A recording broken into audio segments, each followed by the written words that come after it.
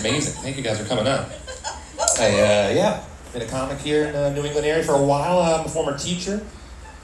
Hold your applause. I hated it too. It's the Lord's work, but nobody seems to give a shit. Anyway, 12 years, inner city, one of those hot teachers. Small program called A Couple Kids Left Behind. I took the two biggest cheaters in my class. I sat them next to each other during testing. I think that would sort of cancel each other out right there, right? Hey, what'd you get for number 4? I don't know. What'd you get? I don't know. Hey, what did I put here? Your name. Oh, because I put your name accidentally.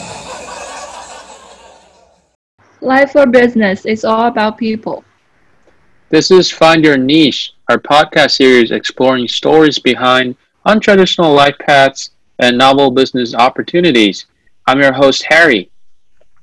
I'm your host, Helen. For this episode, we are going to have some fun. Let's talk about stand-up comedy. It's a great pleasure to have my teacher, Dan Crone, with us this time.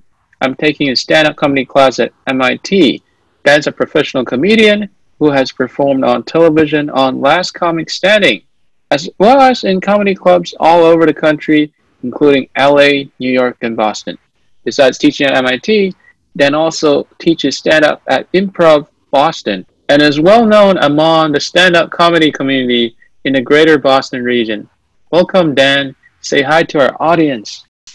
Thanks for having me. I appreciate it, Harry. Thanks, Helen. I'm excited to talk about comedy. So, I guess the first thing for you is, when and how did you start to find your passion for comedy, and especially stand-up comedy? I've wanted to be a comedian since I was like a little kid. My dad owned a record store in the 70s in Kenmore Square in Boston. And so I grew up with comedy albums, listening to them.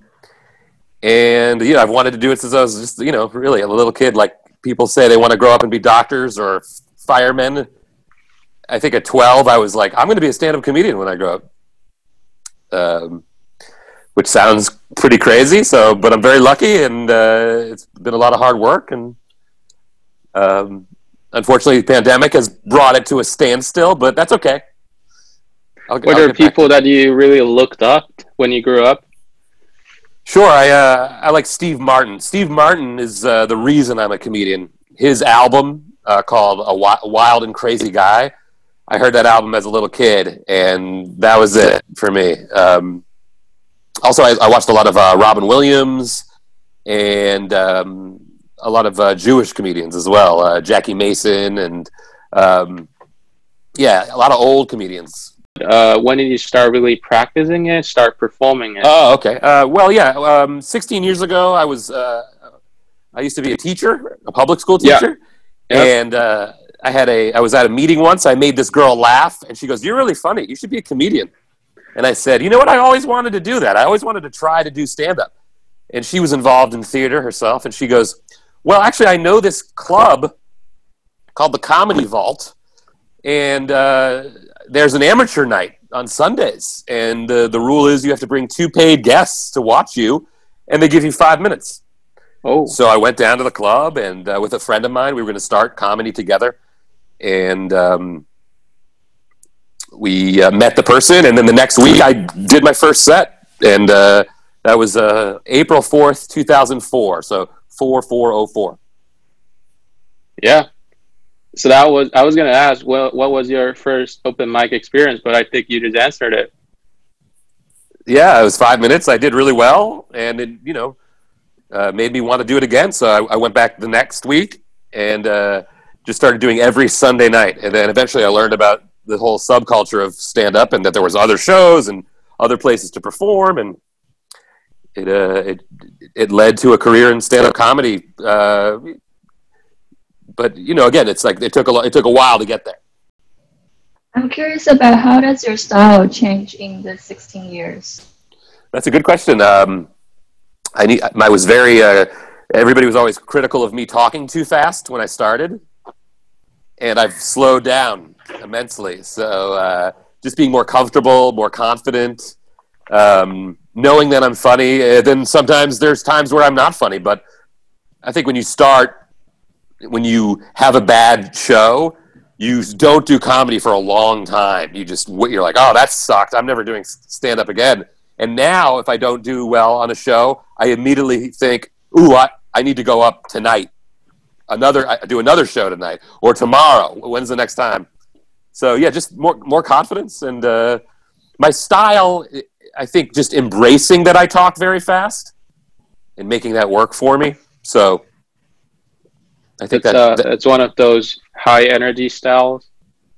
Maybe more like I just talk fast. That's true. So I remember asking a comedian his advice. I said, he's a great comic, and I said, Kevin Knox, and I said, they want me to talk slower. I don't know how to do that. And he said, I want you to talk faster. What he really was saying was just be yourself and find your voice. You think like you act slightly different on stage, on Zoom, and in your daily life? I think when you start performing, I've listened to you, you have that high energy right there on stage. But when you're giving us these stand-up classes, you seem to chill a little bit. But what are you like in real daily life? I think stand-up, I'm not doing an hour, and I'm not doing 45-minute sets, which really allows me to pace myself and go slower. In Zoom, you got to be very quick. It depends. It depends on the pace and the rhythm of the audience and how they respond to the jokes. I think a good crowd and a good audience, if I'm high energy and they're high energy, I'm trying to match the energy of the audience. So sometimes if an audience is very slow or low energy, my comedy, I'll go a lot slower. That's interesting. You mainly perform in Boston or around the greater Boston area? Mostly in New England. Mostly in New England. Yeah. And what have you found most special of this audience? I would assume the audience, either the population or the generation of people or the different race composing of the audience, would be very different for LA, New York, and greater Boston area. So what do you find so special about this audience over here? Great question. I love New England audiences because I just feel like they just get me, and I don't know, they're smarter audiences, a little bit more comedy savvy. There's a good history of comedy here in New England, so I feel they know what's good and what's not. There's great places in LA and New York and every place too, but I like the comfort of my own bed. I don't want to travel anywhere. And especially right now, recently I know you just got more chances to perform on stage, but how has COVID impacted the industry and impacted you in general? Well, I mean, it's a complete standstill. All of entertainment is at a standstill. That's right. So, I mean, we're using Zoom and we're trying our best on Zoom and outdoor shows, but it won't be what it was until we have a vaccine and effective treatment. From that first open mic experience to what got you here, you're like a pretty famous comedian.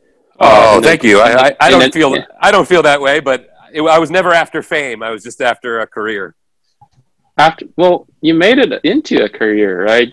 What you mostly do right now these days, I would say you could say yourself you're like a full-time stand-up comedian, but that must have taken you a lot of time and work from those 16 years. And we're especially curious about your family acceptance of the job, since you previously were a teacher. So how did your parents like it? Let's just talk about my parents, because I don't have a wife or kids or daughters, but very supportive, very supportive. Did they affect you in some way? Maybe they were just people with humor all the time. They They introduced me to humor. It's their fault. It's their fault. I watched shows, Saturday Night Live and Living Color. These are shows, from the 90s, and The Simpsons, Seinfeld. I watched all those shows with my parents. So, okay. Growing up, I grew up in a Jewish household where humor is very. It's just you learn about stand-up comedy just naturally. So, and humor in general, not just stand-up. So they always knew I was funny and were, very behind me the entire time. I'm gonna share one of my personal favorites.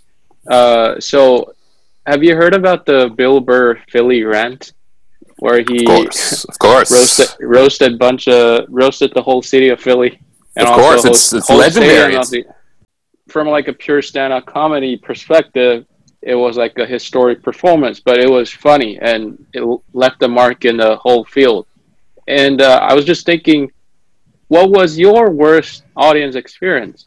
We know there's a lot of things going on in the U.S., and you might have jokes prepared for just a general audience, but either the liberal or the conservative ones, they accept it differently. So, what has been your best or worst audience experience so far? Worst audience experience is anytime talking to elderly. So anybody like 80 years old and above. What's bad about it? Well, I talk very fast, so it's hard for them to hear me. And and then the opposite would be children. That's not the best audiences either. So those are usually the worst kinds of shows, if I'm being honest. I like my age gap, where 25 to 55. That's my favorite. You get it. Like, anytime you go into a show and you see only gray hair, it's going to be a problem. My comedy is, my jokes aren't for those crowds, it's hard to talk about certain issues with certain age groups. That's true, for sure. I mean, I was saying you feel very different when you're teaching the students versus when you're on a stage, right? Like I love teaching students. Specifically students, like I also teach at Improv Boston, which is a little bit more adult, and I actually get more out of students. And again, specifically MIT students, because you guys love to learn, and that's what makes great classes. What doesn't make good classes is when people take a class thinking they're going to become actual comedians after they graduate the class. There are these types of people. Yeah, well, they're looking as another form of income or career, and it's very hard. It's very hard to become a comic. I like teaching students because they're just naturally curious about getting better at the actual craft of stand-up rather than it being a career choice. What do you think makes it so difficult to become a comedian? Like, you're just like ripping people's dream out right now. I mean, you have to do a lot of things if you want to be a comedian. You have to have a podcast. You have to do different kinds of shows, non-traditional stand-up shows. You might have to perform sketch comedy with your friends and put that out on YouTube and different platforms. You might have to teach stand-up classes or do extra work in movie. You have to do lots of different things if you'd like a career in comedy. A career in stand-up alone is very hard. If you just want to do stand-up only, it's almost impossible. Can you tell us more about how does the business work? Like, who are the major players in the comedian industry? Well, I mean, if you just want to be stand-up, there's like the 3 C's. There's college work, there's corporate work, and there's cruises, working cruise ships. That's the old way of comedy. Now, podcasting, you can make money off podcasting. You can make money off selling sketches and writing for TV. But if you just want to do only stand-up, traditional stand-up, without doing any of that other stuff, it's really colleges, performing for colleges, again, cruise work, and then corporate gigs. One of the things I found was quite interesting. We're slightly moving into our, general understanding of comedy itself.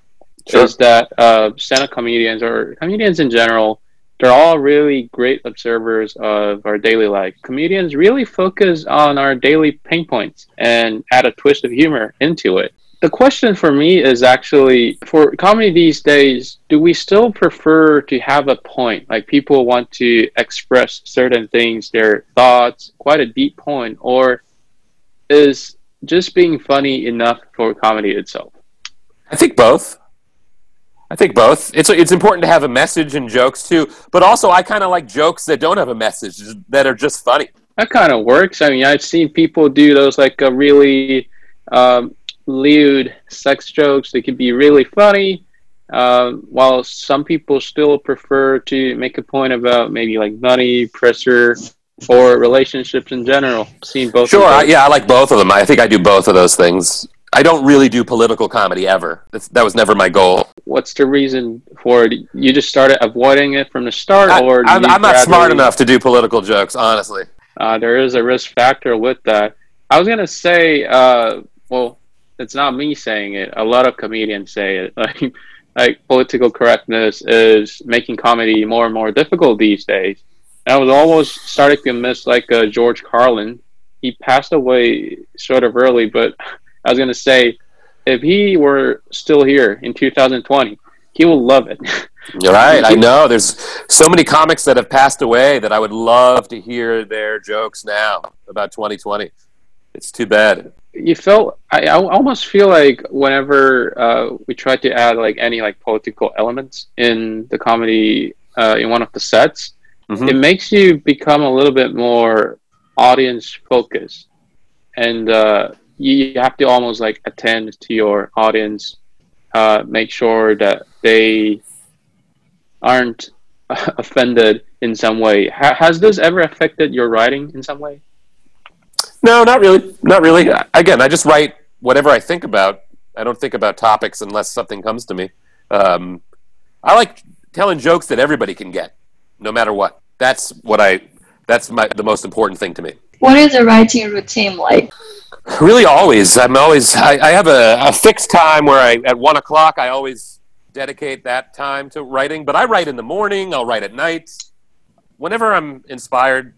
But I try to dedicate at least an hour a day where I can focus on listening to my sets that I do and then writing after I listen. I don't sit down and write jokes. I listen to my performances and then I write off of those performances. Wait, can you elaborate a little bit on what do you mean by you listen to your previous performances and you write off those? Yeah, so that's like by listening to yourself, it gets you motivated to write new lines and new edits and new reworkings of jokes, and I can only really do that if I'm listening to my earlier recording. I don't sit down and think, oh, let's write some jokes today. I'll jot down ideas during the day, take those ideas to the stage or the Zoom shows, and then riff and improvise my way through the material with what I've thought about in my head, and then the next day I'll listen to it and I'll think, oh, that's how I want to say things, and I'll write it out. So yeah, I have to perform to write. I can't just write by itself. There's one thing I wanted to share, right? So why I took your class. Sure. It was during this quarantine time, everything was kind of tough. But one really thing that shocked me was all these news I received during the quarantine time about like COVID, about like BLM movements, about like also like presidential campaigns. It felt too much for me. It almost felt like the news I received were just stories like people were passing on to me. And just that one great moment that hit me was, if this is true, if news are just stories told by other people to me, why can't I become like a content creator myself? And that was one of the moments we thought about launching a podcast, and also a moment for me to think about how I could improve my ways of delivering a message to people. So that's why I took the class. And I was just thinking, in like the modern age these days, as you said, people used to only rely on, if you were a stand-up comedian, you only did stand-ups. Maybe there was college, maybe there was corporate, maybe there were cruise ships.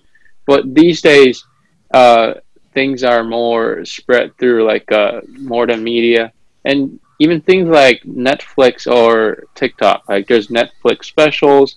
Those are probably more like television production type of things, but TikTok or Instagram or even just Twitter, these are more like social media platform things. Have you ever thought about having your own platform, create like 15 to 20 second short sets? I tried that. I'm too old for TikTok. In what way? That's not TikTok for me. Feels it's very 20-year-olds. No offense, and that's great. Again, my goal was never to to get a following or having more exposure. I just really like how jokes work by themselves. That's all I was ever after. A byproduct of that is, maybe you can get a following or start different ideas, but at the essence, I just like telling jokes only, which is unfortunate. That kind of limits my exposure, and I understand that, but I don't care. I was never after fans. I was just after paying my rent and bills. I saw one of these just short videos on TikTok. It was a guy, I think he was in his 50s, and he made a joke about our generation X, and we were made for TikTok. Like, we practiced for life for it. Sure. You guys can't imagine what our lives as kids were, and he just described how crazy it was. And I just feel like TikTok, while mostly the users are 20-year-olds, like people like you with experience with comedy and great humor can make really good use of that platform. Agreed. I have 2 clips on TikTok of routines with subtitles, but I deleted the app after I found sort of no use for maintaining that. I'd rather use Twitter. Twitter is the only social media I enjoy because it's the written word, and that's really what I enjoy the most. I use Instagram and Facebook for promotion, but if I didn't have to promote, I probably wouldn't have an Instagram or a Facebook. I would probably just have Twitter only. Do you have anything like company or association for comedians that you can work together? There's no union for comedians, unfortunately. Okay. Yeah, I mean, we don't get health insurance. There's no retirement plan. Really, if you want to do stand-up, you might have to do it till you die. There's a great network, though, of comedians, that you're able to use through, word of mouth and talking to other comedians. That's very supportive and is a great scene, but unfortunately it doesn't have any stability as far as a real job. Although you say that there's not like a great union overshadowing the whole thing, I feel like in the stand-up community, people generally know each other quite well, and Sure. especially your reputation is online when you steal a joke and people realize it. I'll give you an example of how stand-up isn't that important.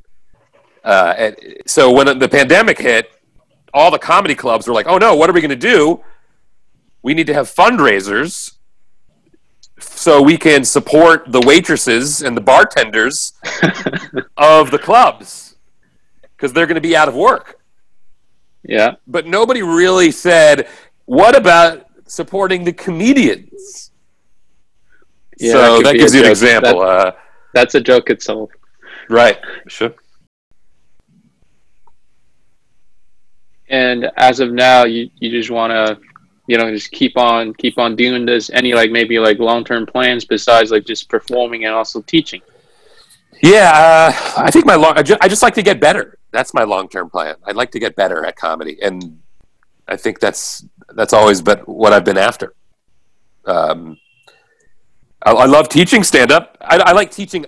People get it confused. I don't like teaching how to become a comedian. I like teaching about stand-up comedy. Yeah, you made that pretty clear during our class. Again, it's so hard. It's so hard to do it. So you can just do comedy, though. You can just do it. But if you want it to become a career, it really you really lose sight of what's important when you I think do all these other things that aren't stand-up. Just my opinion. What do you think made the difference for comedians and real actors? I feel like if there were systematic industry type of thing, just like how they have it for Hollywood and actors, sure, would have the Screen Actors Guild. Yeah, sort of. It's like a movie industry, but it would be just called stand-up industry or just comedians industry. It would be great. Oh my God, that would be fantastic. Yeah, it made me wonder what's the big difference? Because when you guys perform, when you guys on TV, you always get like the great attention, and sometimes you even shine more than like a lot of like superstars. I definitely believe so. Sure. And I was just wondering what made the big difference. Well, I mean, that's a great perspective that you have there, Harry. I mean, not a lot of people think that, but if you love stand up and you love it more than acting or being a celebrity, it's not that important for people that aren't fans of it. Stand up can only go so far. A lot of people think stand up has something to do with show business. And it kind of does, but it's at the very bottom of show business. There's movie stars, and there's stand-ups way down here. Yeah, I think it reminds me again about the set I had in class where I made the comparison between stand-up comedians and just like startup owners. Sure. Towards number one, they all pay great attention to your pain points in daily life, and they do something about it. And number two, I think it was about not getting the exact feedback you needed to improve your performance, right? Right. And I think we're gonna add number three to it. There's like a big gap between the best ones in the industry and just like people really trying hard. Because also Sure. in startups, there's probably only like 3% of people or companies that ever make it big. That's right. And in my 16 years, I've seen a lot of people not quit, and a lot of people give up comedy.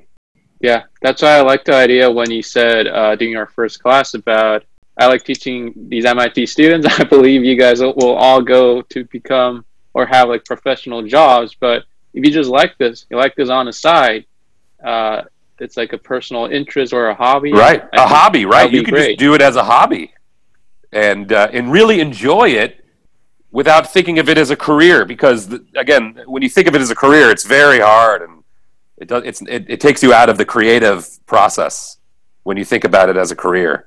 I don't know. That's just my experience. There's people who work creatively on movies and TV, and they write for, and they're being creative. And if they enjoy that, that's great. But I love just getting on stage, and nobody really wants to go on, just go on stage and see me over and over again like a TV show. Now that you mention it, like once you have this as like a real job or you're full time into it, Yeah. making fun things for other people to laugh at could be burdensome, right? You start to lose that creative under pressure. I need maybe a new set in a week, and I just can't find out how to write one. I have no inspiration. You ever have one of those moments?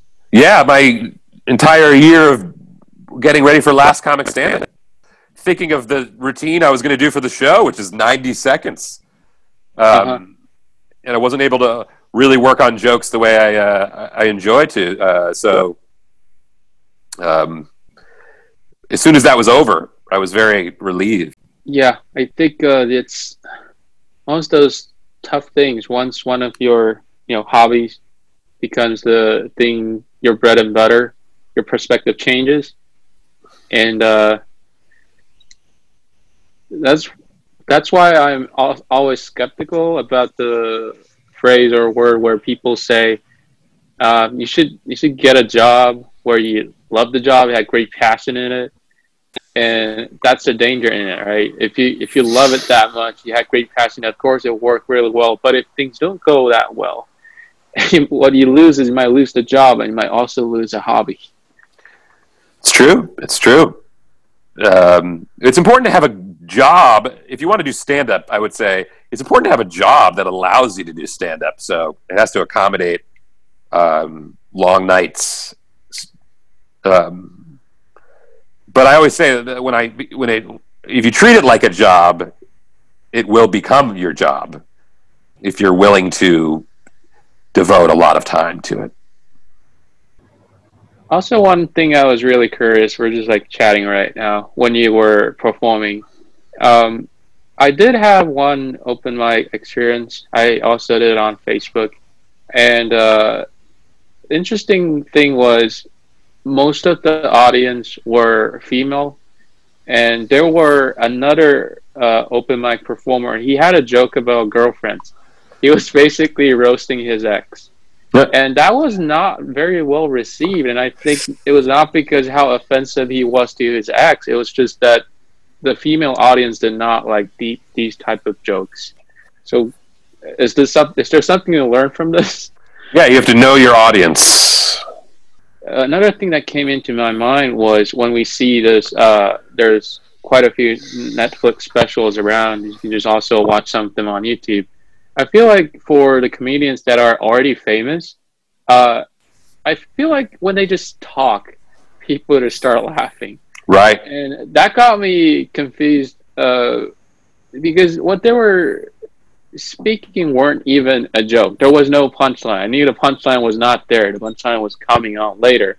But what do you think made that big difference? Like just because they're famous?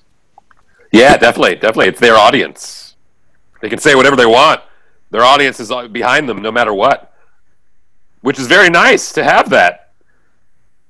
I actually kind of like the inconspicuous comedy. They don't know who you are, so you better be funny. Easy to say when a lot of people don't know who I am. Yeah. You think this might have come from like just because the audience that came for those specials, they were fans of the performance. So Yeah. they expect things and they just love him or her just in general. Or it could have also been like I'm just saying for television production, we see a lot of I would almost call them like professional audience. If you got someone ready, 3, 2, 1, laugh, and Right. you would see a laugh and stop, and like people would stop. I've seen that. Right. And Like also- I make my parents laugh. So do I want an entire audience of just my parents? Nah. Yeah, sure. If you like the sound of laughter, sure. But I like a challenge. There's also this saying. You said you always want to improve yourself, so I'm wondering where are you getting feedback? Do you have any mentors or audiences that give you feedback? No, not on a daily basis. Again, because I can't go out and do stand-up every night. Uh-huh. Audiences are my. It's harder now because again we're in the middle of a pandemic, so I'm easy on myself, and I don't have those expectations of working on my craft so much right now.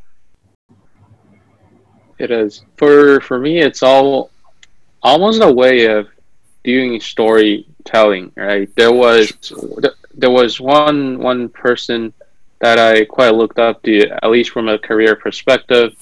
How he chose college, how he did his career path, and one very special experience on his resume of life was he was like an improv artist.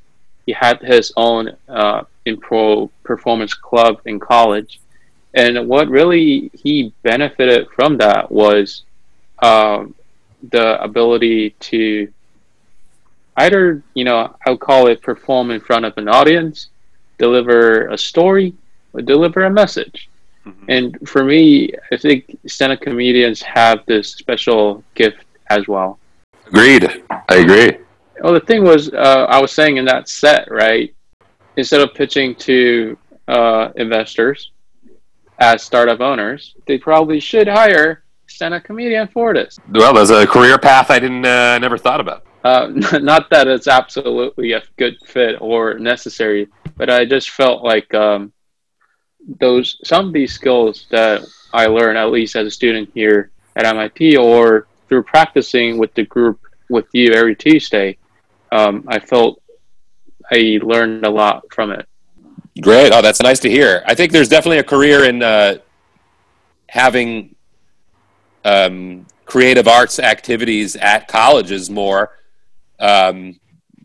through Zoom during a pandemic. So I'm after that career path right now. I think that could be, I know a lot of friends who teach comedy, and I think I'm trying to think right now about how can I take this to other colleges with a grant-funded program that would be able to employ a comedian to teach a fun stand-up, just like MIT is doing. I'm trying to figure out, is there a way I could do that at other schools? That would be a career choice right now because I can't make my money in stand-up. I have to figure out a different path right now during the pandemic. Do you remember how many people applied for this whole program? You said there were like a really long wait list, right?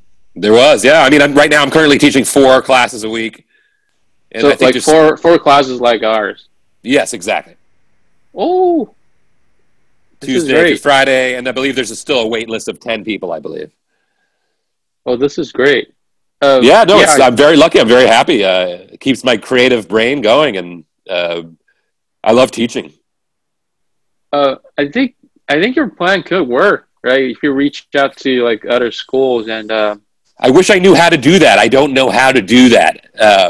You would have to know, I think, well, I mean, what I would like to do is get some great feedback from the class that we're doing now and some testimonials. And, we're going to have you guys fill out a survey at the end. And so we have some kind of hardcore data. yeah, And, just try to network to other schools. Again, like, I got to meet more people that are involved in that. So, Helen, you go to Harvard. Let's talk. Or you went to Harvard, right? Do you think Harvard would be interested in a stand-up comedy class? Yeah, I think so. There will be a lot of people interested in it. So, like the grant that funds our class at MIT, what is it, MindHeart? yeah. Maybe there's a grant at Harvard that does the same thing, offering students cool Zoom classes for just mental health. Because I feel That could so. I would be like a to way, pursue that. I'm trying to think about how I can do that now. That could be a way to shape it. I guarantee you, Harvard has more funds than MIT on these things, so you should have no problem. I just need to find the right people. Yes, but like you had a good point there. Once you have taught this class, you have this experience teaching, and you have data, you have feedback, and you probably will also get a reference from like either the MindHeart Fund or the people that you were in contact with at MIT, and they could refer you to Harvard. I think that would be a fantastic idea. And just even like universities like Boston University, Northeastern. There's so many schools and there's so many students learning remotely that I think this is a great idea. I just need more people to like sort of do the outreach. I'll teach the classes, but I need other people to really go through the networking and the marketing of it. And so I'm currently just trying to think about how I'm going to execute that. Yeah. Actually it sounds like a good plan. Like, because it's not only stand-up, it's a lot of different fields. Like, for example, my research is mostly in, like, I would say computer science, machine learning, or artificial intelligence. And it has a problem with, like, applying to industry and solving real-life problems itself. It's awesome technology. You got good algorithms. It's fancy, at least on paper or in labs. But in real life, it faces a lot of challenges. And many researchers in that field, instead of like continuously tackling the technical challenges, they move on to career paths where they form their own like educational company or boot camps. And they start teaching people for programming, coding, and data science. So I think it's a really good alternative thing to think about. No, I'm trying to wrap my head around it, and hopefully when we get to the end of these classes and we have our graduation shows, I can make a sort of a clip reel of the highlights of the class and use that to market to other schools. Also, a thing I feel could be very supportive of that idea would be like, since you have 4 classes of students, I feel it would be really good if there was a way we could still keep in touch with each other, not only within our own group on Tuesday, but also just gather all the students together. Right. And instead of you guys always have to go on a Facebook to seek out for like an open mic opportunity, we'll just hold like open mics regularly between the group itself. So once we have the student group, at least most of them here at MIT, we can support each other Sure. and also support your idea of like teaching stand-up in this region, and you'll Yeah. gradually add more student groups from other schools into this. I'm hoping to teach again in the next cycle of grant funding. So we'll see if that happens. And then I actually teach with a separate grant in January at MIT. So yeah, trying to figure out how I can make this a career until stand-up can come back after the pandemic.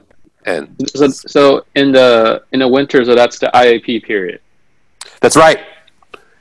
That's right. It's a grant specifically for that period, that time between the semesters.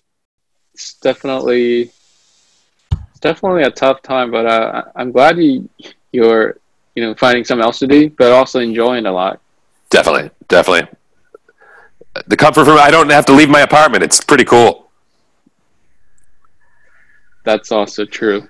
I don't have to find parking at MIT. Parking's a nightmare down there. That's also true. And I guess like students are enjoying themselves too. I can tell from our whole group. We're learning, but at the same time, just enjoying just going with the flow and enjoying the whole experience. That's awesome. Thank you. That's nice to hear. I think they were right about the mental health thing. People were in that lockdown mood and just really bored, wanted someone else to talk to, and also showcase themselves, speak up for themselves.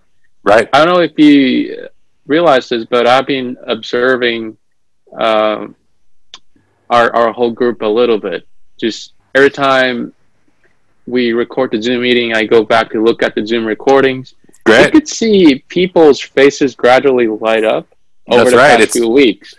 It's probably the only Zooms that people are actually enjoying. So much remote learning is exhausting, and I'm glad to offer it as a nice side project where people can just have fun. I just think I enjoy smart and savvy audiences and teaching smart and savvy people. Yeah, I think at least my experience trying to do stand-up, I'm trying to consistently throw away a little bit of trying to be like too smart, or just like almost like teach my audience about something that I observed and I thought you guys never saw it, and put more of a fun factor inside of it. I mean, it has to be fun, right? If your whole set is not fun, yes, you have to have fun the entire time. If you're not having fun, then it's just work. Yeah, the set the one I did this week, it might be, at least I felt it was like sort of deep in some way, but it wasn't funny, and that was like an issue or a lesson to be learned. Sure. There's nothing better than learning. I mean, I'm still learning 16 years in about stand-up, and I hope that never ends. Cool. Thank you. Awesome. Thank you guys for having me, and I'll see you in class soon, Harry. Thanks, Ellen. Awesome, guys. Take care. And to our dear audience, please find Dan Crone on his Instagram or personal website, dancrone.com. Come watch more of his performances offline when you're around Boston. And we will see you next time on Find Your Niche. Sort of in between girlfriends right now.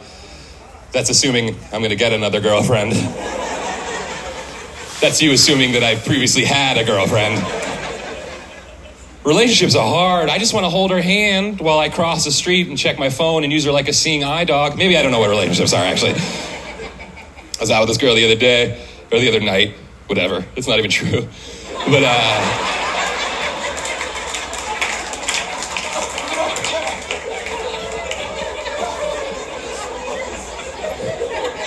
she goes, "Oh, I'm sorry. I thought you were a friend of mine." I was like, "That's the nicest thing anybody's ever said to me."